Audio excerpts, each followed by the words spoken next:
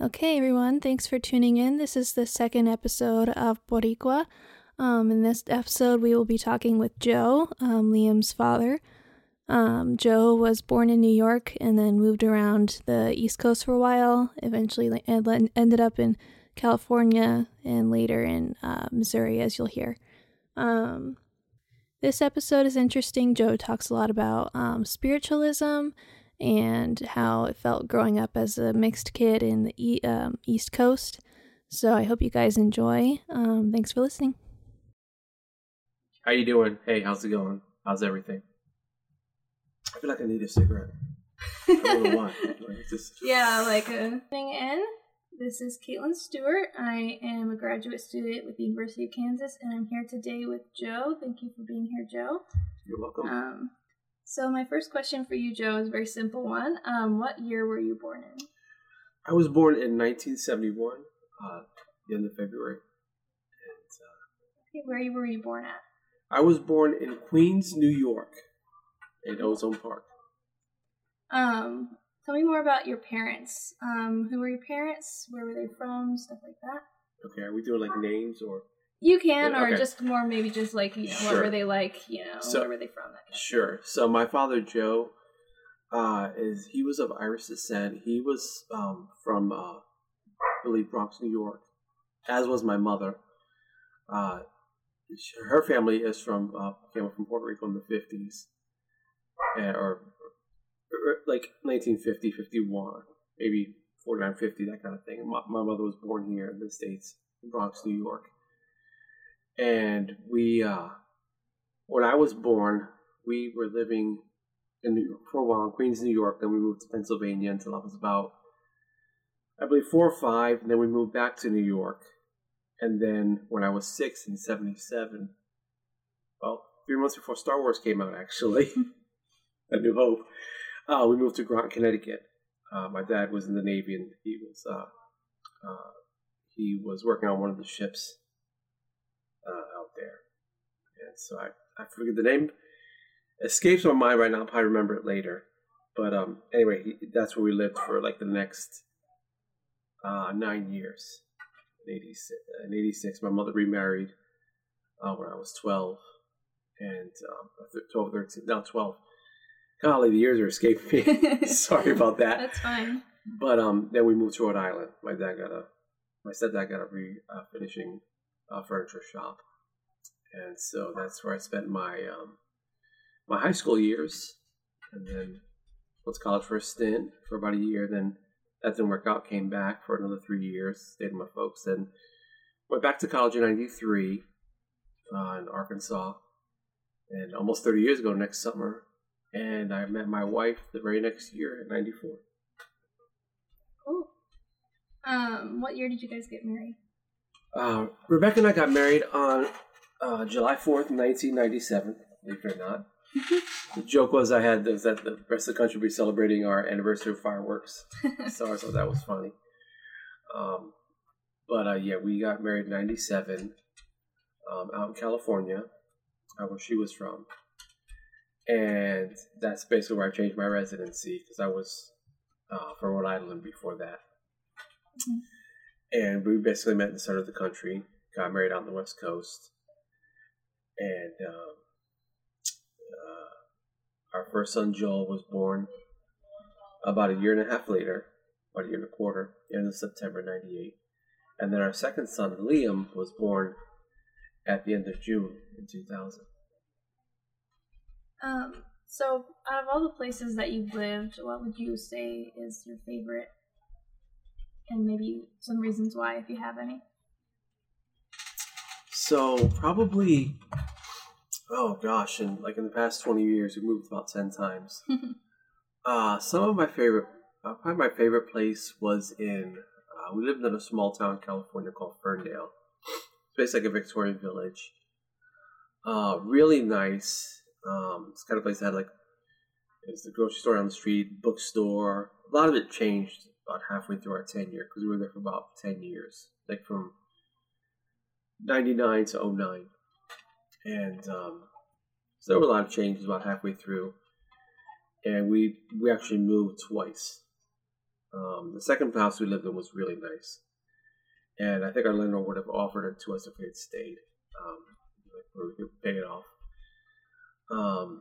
It was a really, really great place for the kids to grow up, out in the redwoods, that kind of thing. So it was nice, but we needed a change. We were church planting out there, and it was a very rough area, not the best place. And we felt that it was time to leave, and then we moved to New Mexico. But I think California is probably one of the best places. I'm enjoying Missouri though, because we have our own place out here, so that's nice, having a little piece of property, So. Did you have a favorite as a kid, or were they all kind of? Oh, where I lived as a kid? Okay, so yeah. So I'll say I did not like Rhode Island, and I don't know. I guess there were a lot of things. It was kind of weird because it was right next door to Connecticut, but it was kind of like, I was in Connecticut from kindergarten to graduate from 9th grade, and it was a whole thing of like not seeing my friends in high school. It was a whole new place. Mm-hmm. I didn't necessarily like that. It was a whole different culture. Some ways it was kind of almost like pre-civil rights era, just dealing with some prejudices, unfortunately. I didn't like that. So when I was growing up, I guess growing up in Connecticut, I really enjoyed it because that was kind of like my hometown, Mm-hmm. Do you have any memories at all of New York? I do. I can remember. So when I remember the couple of years before we moved to Connecticut, like 75, 76, and 77. I was in daycare. I remember that. I remember playing up on the roof, and that was kind of cool, because it was in the city. We lived in the Grand Concourse, like several blocks down the street from the Yankee Stadium. And I remember some of it. I remember where we lived. I remember, I do remember my uncle and aunt, my cousin, lived downstairs from us. We lived on the 5th floor. They lived on the 1st floor. And I do remember just about every day going downstairs. My uncle came home and he put on some jazz records. Really enjoyed that a lot.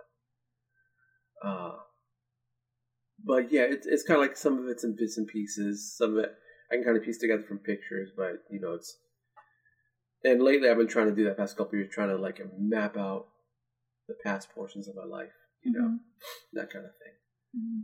But yeah, there are several things. Like I remember Central Park, that kind of thing, very beautiful area. Mm-hmm. But yeah, I mean, like I said, it was a long time ago, and we'd visit like on Christmas, that kind of thing. But it almost seems like a whole other world away, like a whole other country. Yeah. How would you say? I guess how would you say like some of these different places? What sorts of impacts did they have on like what kind of person you became? Like were like different areas that you grew up in? Did they have different impacts on you? Sure. Well, when I lived in Connecticut, because like I said, New York was kind of pretty early. It was kind of like 6 years old and prior. Mm-hmm. Living in Connecticut, like it was in the 80s, and we rode our bikes everywhere, kind of a thing. And it was like the whole Star Wars era first coming out, and some of my friends like the Star Wars action figures, and that kind of had a big impact because it was like we'd make up stories, and I used to enjoy making up stories when I was a kid, and I think that kind of laid the foundation to me wanting to become a writer later on. Because I would enjoy doing that, and we'd write like short stories in class, and I would really enjoy that. And I think that was really pivotal, like some of the movies and some of the stories that I was exposed to when I was a kid. And it kind of like, it's interesting, it was kind of like Star Wars Galaxy and Middle Earth, Tolkien and Lucas, like that was always in my head, and so it was like the galaxy far, far away and world building, and I was always into that and the stories, making them up. So that had an impact there. When I was in Rhode Island in high school, I started doing a little bit more writing, and I found I really enjoyed it a lot. In fact, I kind of I started writing just a little bit of stories. 87 was a pivotal year. I was visiting my real dad out in Virginia, and before I left, he gave me my first Stephen King book I read, The Talisman. And right around the same time, before I even left over there in Virginia when I was visiting, I started to write some of my own stories that would continue to later on, part of a trilogy I want to eventually get on paper. And so that kind of continued. And so with that in Rhode Island, it was kind of like I formulated more of becoming a writer of what I wanted to do. Then I kind of gave up on it. And I always revisited over the years. Like in California, I visited it some more. And I found here in Missouri, I think in New Mexico, I didn't even look at it that much at all. Like I knew it was there, and like I showed the boys my writings and stuff. But I really didn't do much with it because I was so busy doing other things. Mm-hmm. And it was out here when I came to Missouri that I did a first attempt at possibly a career, and it didn't pan out. And it wasn't until the pandemic came that I was actually offered a real opportunity.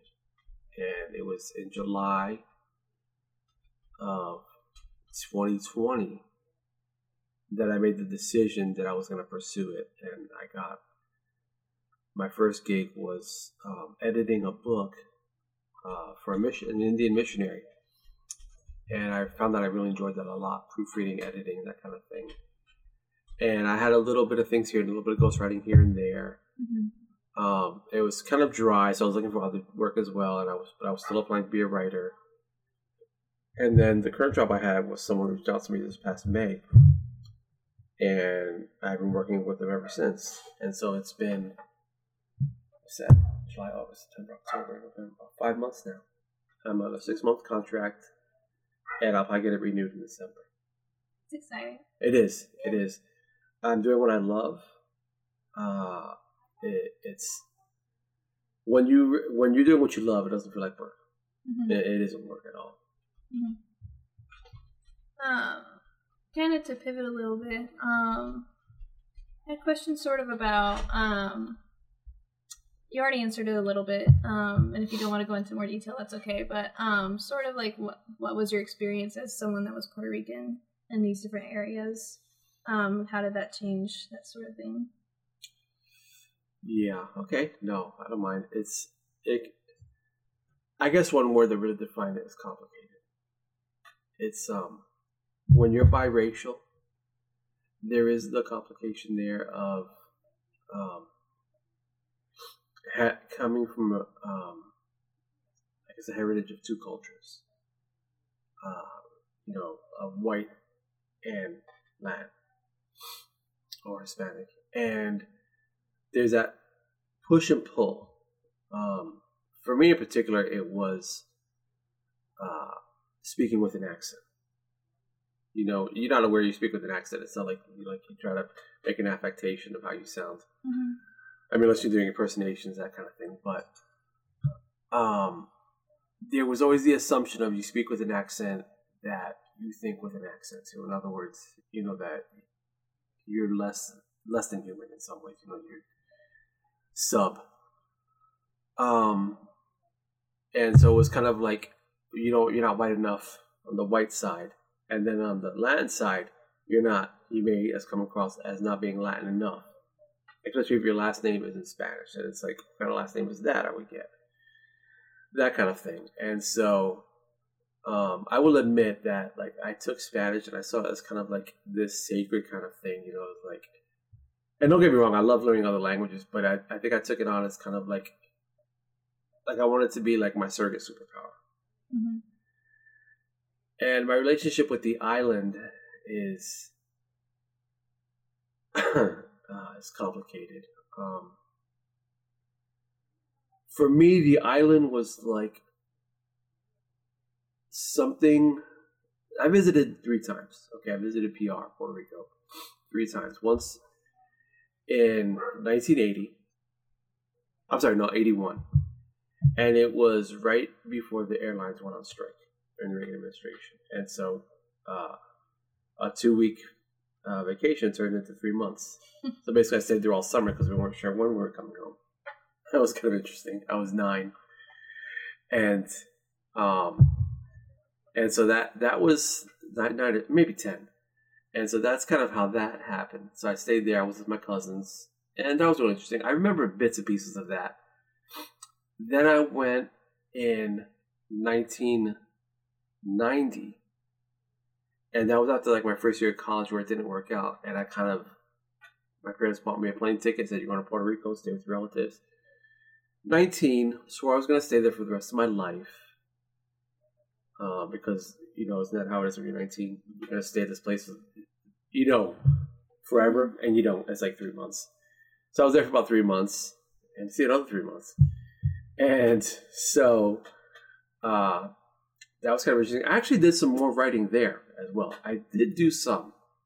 That trilogy I mentioned. And after that, I went back again, right before I went to Harding. My folks they figured that my grandparents were getting on in years, and this might be the last time I'd see them. And that was pretty foresighted because it was.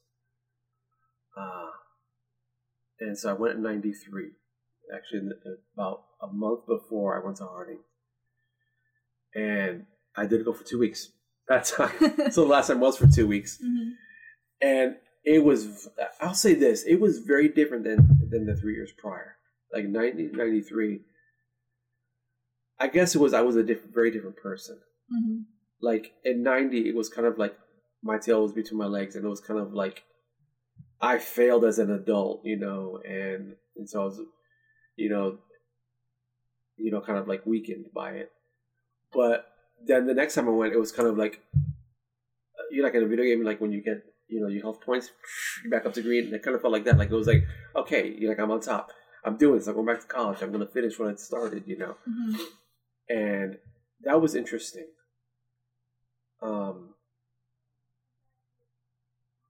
I can tell you about what happened if you want to know. If you want to, you can. Okay. I mean, that's part of what this is about, but I don't want you to share anything you don't want to share. This is kind of behind the veil kind of stuff. It's okay. Are you cool with that? Okay. So, it's kind of interesting. So, when I went to Puerto Rico in 1993, I had no idea what kind of experience I was going to go through in a 2-week period. It was very spiritual. I could say that. So I was kind of hanging out with my aunts, my youngest aunt, and my mom's youngest sister, and she had a friend there on the island, and so we met up. Real nice guy, and it comes about that almost kind of like shaman kind of stuff. And we went to a cave. I actually went to a cave in the center of the island, and it was where. So, like the Taino Indians, right? Like mm-hmm. when they revolted against the Spanish, it's one of the places that they met, and they have these stone seats that are kind of curved called duros, right? Or duros that they would sit on, and they met there, and it was kind of like you could feel their presence, and there was very much of I could feel the presence of things, mm-hmm. and this is gonna sound crazy, like I could feel things past me. Okay, and if you want to take that out, that's fine. It sounds a little too weird. No. And I encountered things there, and it was very much like a spiritual battle. And it was very real. I mean, it was literally, I got to peek behind the veil. I saw behind the veil. And it was very strange, kind of scary. I went through it. And it was like at one point I remembered there was one incident that occurred that was kind of frightening. So the Saturday before I left, my other aunt, my older sister, came down to the island. And so her and my youngest aunt and myself went out to Old San Juan, the stores and everything. Went into this really cool Jamaican shop. It was really nice. Like the red, yellow, and green belts and chains and medallions and all kinds of stuff. And it was 2 rooms, right? And It wasn't like it was like separated by a door. It was just like two rooms that were kind of like had the wall knocked out, so like one huge room. And in the other portion of the store was like statues, like African statues, you know, like the ones that are in appearance. They're kind of sometimes they may be short in height, but they're kind of like skinny, like versions of people, and like dark wood, like ebony, that kind of thing, right? And so there was all different kinds there, right, just up against this wall. And I walk in to that room, just checking things out, and you know that scene in Lord of the Rings, Fellowship of the Ring, where Frodo's on the road and it kind of goes like that. He's like, "Get off the road!" Right? When I saw that movie, it was like that feeling came back again. Like it totally triggered me. And there were these shadows that came out where the statues were coming towards me. And I flipped out and ran out of the store. And so my oldest aunt, she was like, "Let's go." And I told her, she said, "Let's go by the ocean," because the idea is in a lot of indigenous traditions is that spirits are attracted to water. Some we used to do it like where you put a glass of water behind the door, so that anything bad will be attracted to the light. Don't go into that. It's different. It's kind of strange. I know it sounds, but that's just the idea. And so it was kind of like I had something like that was following me, you know. And so it persisted even into Harding for the first year. But that's been kind of like my experience in Puerto Rico. It's like I said, it's kind of like I pursued it, and this is gonna sound so strange. It's kind of like when you like someone and you get friend zoned. You know, I kind of felt like I got friend zoned by Puerto Rico. Like I really wanted to embrace, but it was kind of like, nah, you know. It's just kind of like I love the island, it's beautiful and everything, but it's kind of like it's difficult. And so there was a portion of time when I pursued it, even at Harding, and then I stopped. I think it was around the time the kids were born. And I think why I stopped was I didn't want the boys to go through what I went through. Of kind of feeling like, oh, you're half, you know, like you're incomplete, being biracial, you know, comes with this weird baggage. And I think in some ways I made a mistake because, like, I should have let them pursue the culture, which I'm glad we're doing now. You know, we're all getting into it, so I'm glad. It's just, it hasn't been easy for me. And so that's kind of, like I said, it's complicated. Right relationship. Yeah. What sorts of like traditions do you still kind of like? Are there any traditions that you try to uphold now from, you know, like your Puerto Rican heritage or anything like that?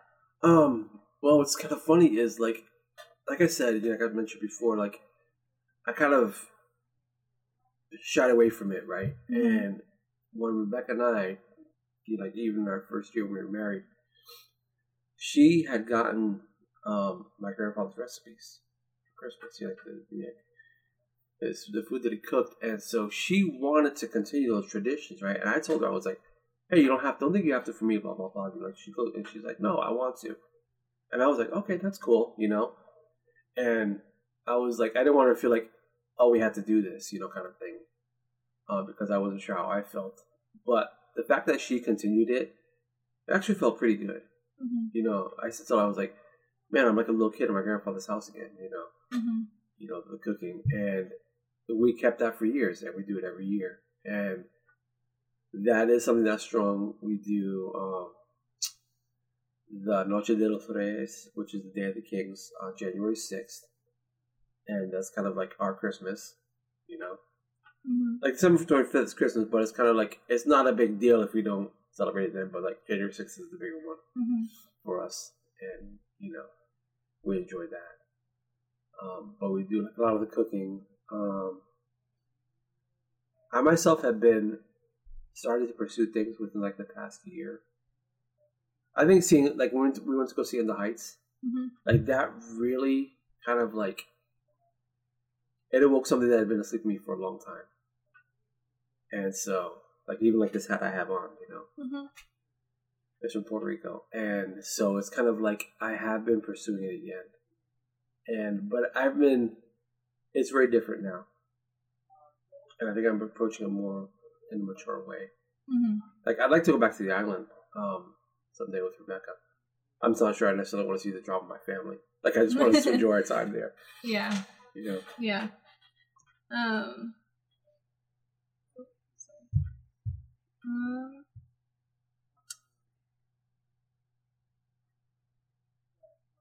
to think which question to ask next. Okay. How do you think that if it does, that your ethnicity like impacts the way that you see yourself? Or does it? Doesn't have to, but does it like, or possibly the way others see you? Again, if you don't want to answer any of these questions, you don't have to. But. No. Now it's kind of like I don't care how they see me. It used to. I don't know. I think it was when I was little. I kind of cared about it, and then it was kind of like, oh, it's like the superpower kind of thing. You're like, oh yeah, I'm this. Kind of like I can embrace it. Mm-hmm. But then I felt like I was kind of rejected, so I was kind of like I wasn't sure what kind of thing. And I think that's actually when I politically became very conservative, and then it was kind of like the past 2 years, like especially not, like I just got jarred back out of that, and I'm so thankful. And it's kind of like it's okay to embrace this, and I'm in a different place now. So I embrace it, and it feels different. It feels very cool, and I like it. And it's kind of like it's something that I can share with the kids, with the boys, and it's something that they told me things that they saw, and it was like, and I'm really sorry that it happened, like because it was things that I was wanting to avoid with them experiencing, but they saw that I experienced the racism in my own life, how I was treated. And I tried to play it, and it was even with the family, and like I tried to play it off like whatever, but they saw it, and I was like, wow, that really impacted them. And so I was like, that had an impact on me, and it was like, now I'm like, you know what, the island doesn't have to accept me for me to enjoy it, and I can enjoy that culture, and I can actually find a very openness with it. Because it is very open and loving, and it's something I can share with the boys and with Rebecca, and like having my mom here, that helps too. With some of those traditions, because I found out from her things that I've forgotten or research it myself. So do you think like the act of remembering has an impact, I guess, like on how like you would change your identity? Not change your identity, but how your identity like changes throughout the years. I guess I don't know how to word this again, but no, yeah, So, yeah, because of the decisions that I've made now, it has been very impactful. I think because it's like it comes back to that. When you're biracial, like for me, it's so funny. It's like Spock is my patron saint, because he's like half human, half Vulcan, and he has to find his own way. And it's like you have to find like this third way, and it's like you have to come to terms. Like the biracial child, the biracial person, you don't hear a lot about, kind of a thing, and it's like a lot of times you don't realize what you're experiencing until like I said, like Liam was the one who actually pointed it out. Like this person was the way they treated you, like they saw it, and it's like the trauma blinds you. You know what I mean? To where it's kind of like that's not really happening, or it's like it's whatever. But in reality, it's not whatever. Because it is the trauma that's there. But it's kind of like you have to decide where you're going to take it. Like you can either. I could just stay in this one place, like trying to figure things out, like being spun around 3 times, frozen in a place, or I can find my own way, Mm-hmm. And so for me, it's kind of like in my own life, I've always liked explorers. You know, people who are pioneers. You know, like that there are places that people never been to before. That they traveled those roads. Like they were the first ones to lay the path down. And it's kind of like, and I think because it was a part of myself, my being, telling me that you're going to need to come to terms with this and make your own way. You know, and forge this path in your life that you can come to terms with. Yeah. You get what I'm saying? Yeah. Yeah. Yeah. This is my last thing real quick, and I think that's a good place to end, but that's, you know, in trauma theory, which is something we're talking about in this class, the act of like telling a story is very important to like re-remembering, you know, the things that have happened to you in the past, and then telling your own story about what your life means to you. Is important to the act of healing. So I think that's very relevant to where you're at in your life right now. And I think you're a storyteller, and I think that's really cool about you can tell your own story, sort of things. It's healing. You know, we do this right here, you know, kind of a thing, because it's kind of like that whole other part that I told you my last time in Puerto Rico. That's like, I wasn't able to talk about that with very many people. You know, like, I'll be honest, even as a Christian, the church that we went to, the denomination we were part of, it was like, and I found out it wasn't just that one, it's kind of all over the place. It's really ironic. You can't talk about it. You know, it's,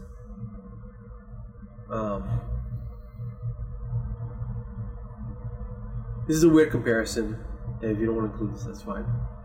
But it's almost like being LGBTQIA+. Like, I can relate in that sense. In the sense of, you can't you have to hide this part of yourself. Yeah. You know, like, you can't tell anyone about this. And it's kind of like, you know that it's real. You know, and having people tell you that it's not. And it's kind of like, it's not even worth saying anything. Yeah. You know, and it's kind of like, there's been a couple people I've been able to tell, you know, and I hope that doesn't sound lame. You know what I mean? Yeah. It's like, it's something that's so important to a part of who you are, and you feel like you don't have to hide it. You know? Like, I myself am not, I consider myself, it's more like being an ally. Like, I'm not actually part of the community itself, right? But in some ways I stand adjacent to it because of this particular aspect. Like, I share an affinity. Yeah. You know what I mean? And it's not easy to talk about. You know, I mean, if you want to edit it out, that's fine. You know, that's cool. But it's something that was very real, and it's weird talking about, like, not weird, it's just like, it's like, oh boy, how is this going to be taken? You know, that kind of thing. Like, you did it, and it's like, there were several events, like, it wasn't just what I told you, but there were like other things as well. You know, like, I would see things in mirrors, you know, that kind of thing. I saw this little child in the house, you know, this, and it was, I knew, but it wasn't like, I wasn't trying to make this whole big deal about it. It was just stuff that I was experiencing, and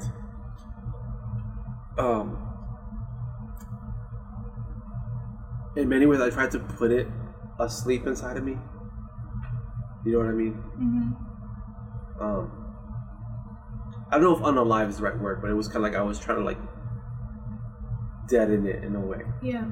You know, or it was kind of like it did happen, but it's kind of like you don't really know who you can talk about it with, you know, kind of a thing. And so, you know, but it happened. I did lift the veil and saw beyond.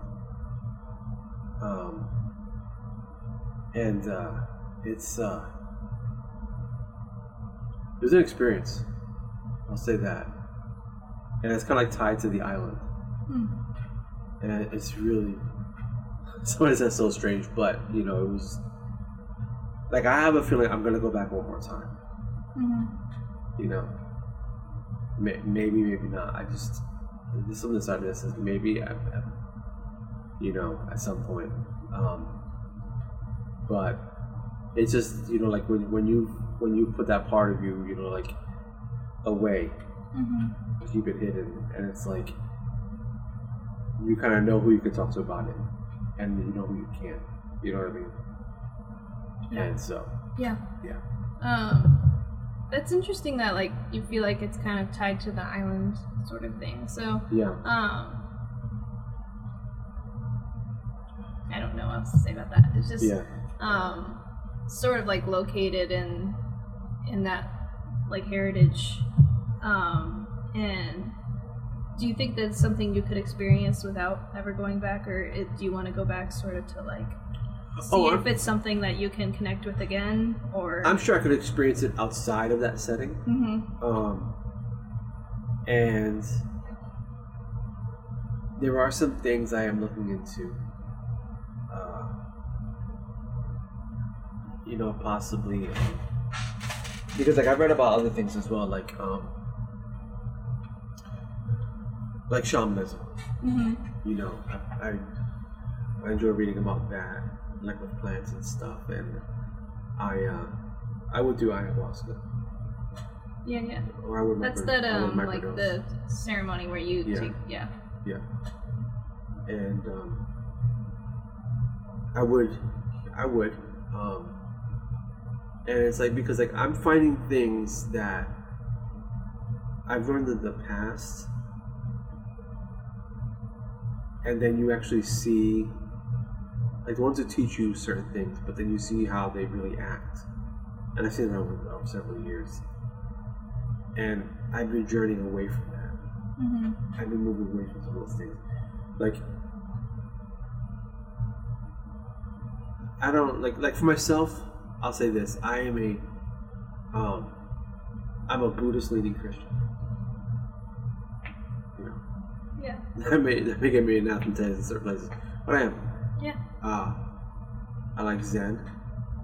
I'm very much into that. I've done Zen meditation. It's great. Oh my goodness, that's so cool. I also like Tibetan Buddhism as well. The various aspects of it, because there's several. I like studying other beliefs as well as Christianity. And it's not like I think that you need to have like a broader view, you know, to see things as they really are. You know, it's like sometimes the view gets so narrow, and that was one thing I'd learned way back then. In fact, kind of like my, I don't know, logo, my symbol has always been like the pyramid with the eye. You know, and I had that chain a long time ago. I had like a medallion, and I need to find it again. I've been looking it up to try to find a cool one. But that's always been kind of like mine, like an awakening kind of a thing, like being woke or being awakened. Yeah. The awakened man, the enlightened Buddha, that kind of thing. And I'm very much into that, you know, kind of like where you can know, where you can find things out, that's okay. Yeah.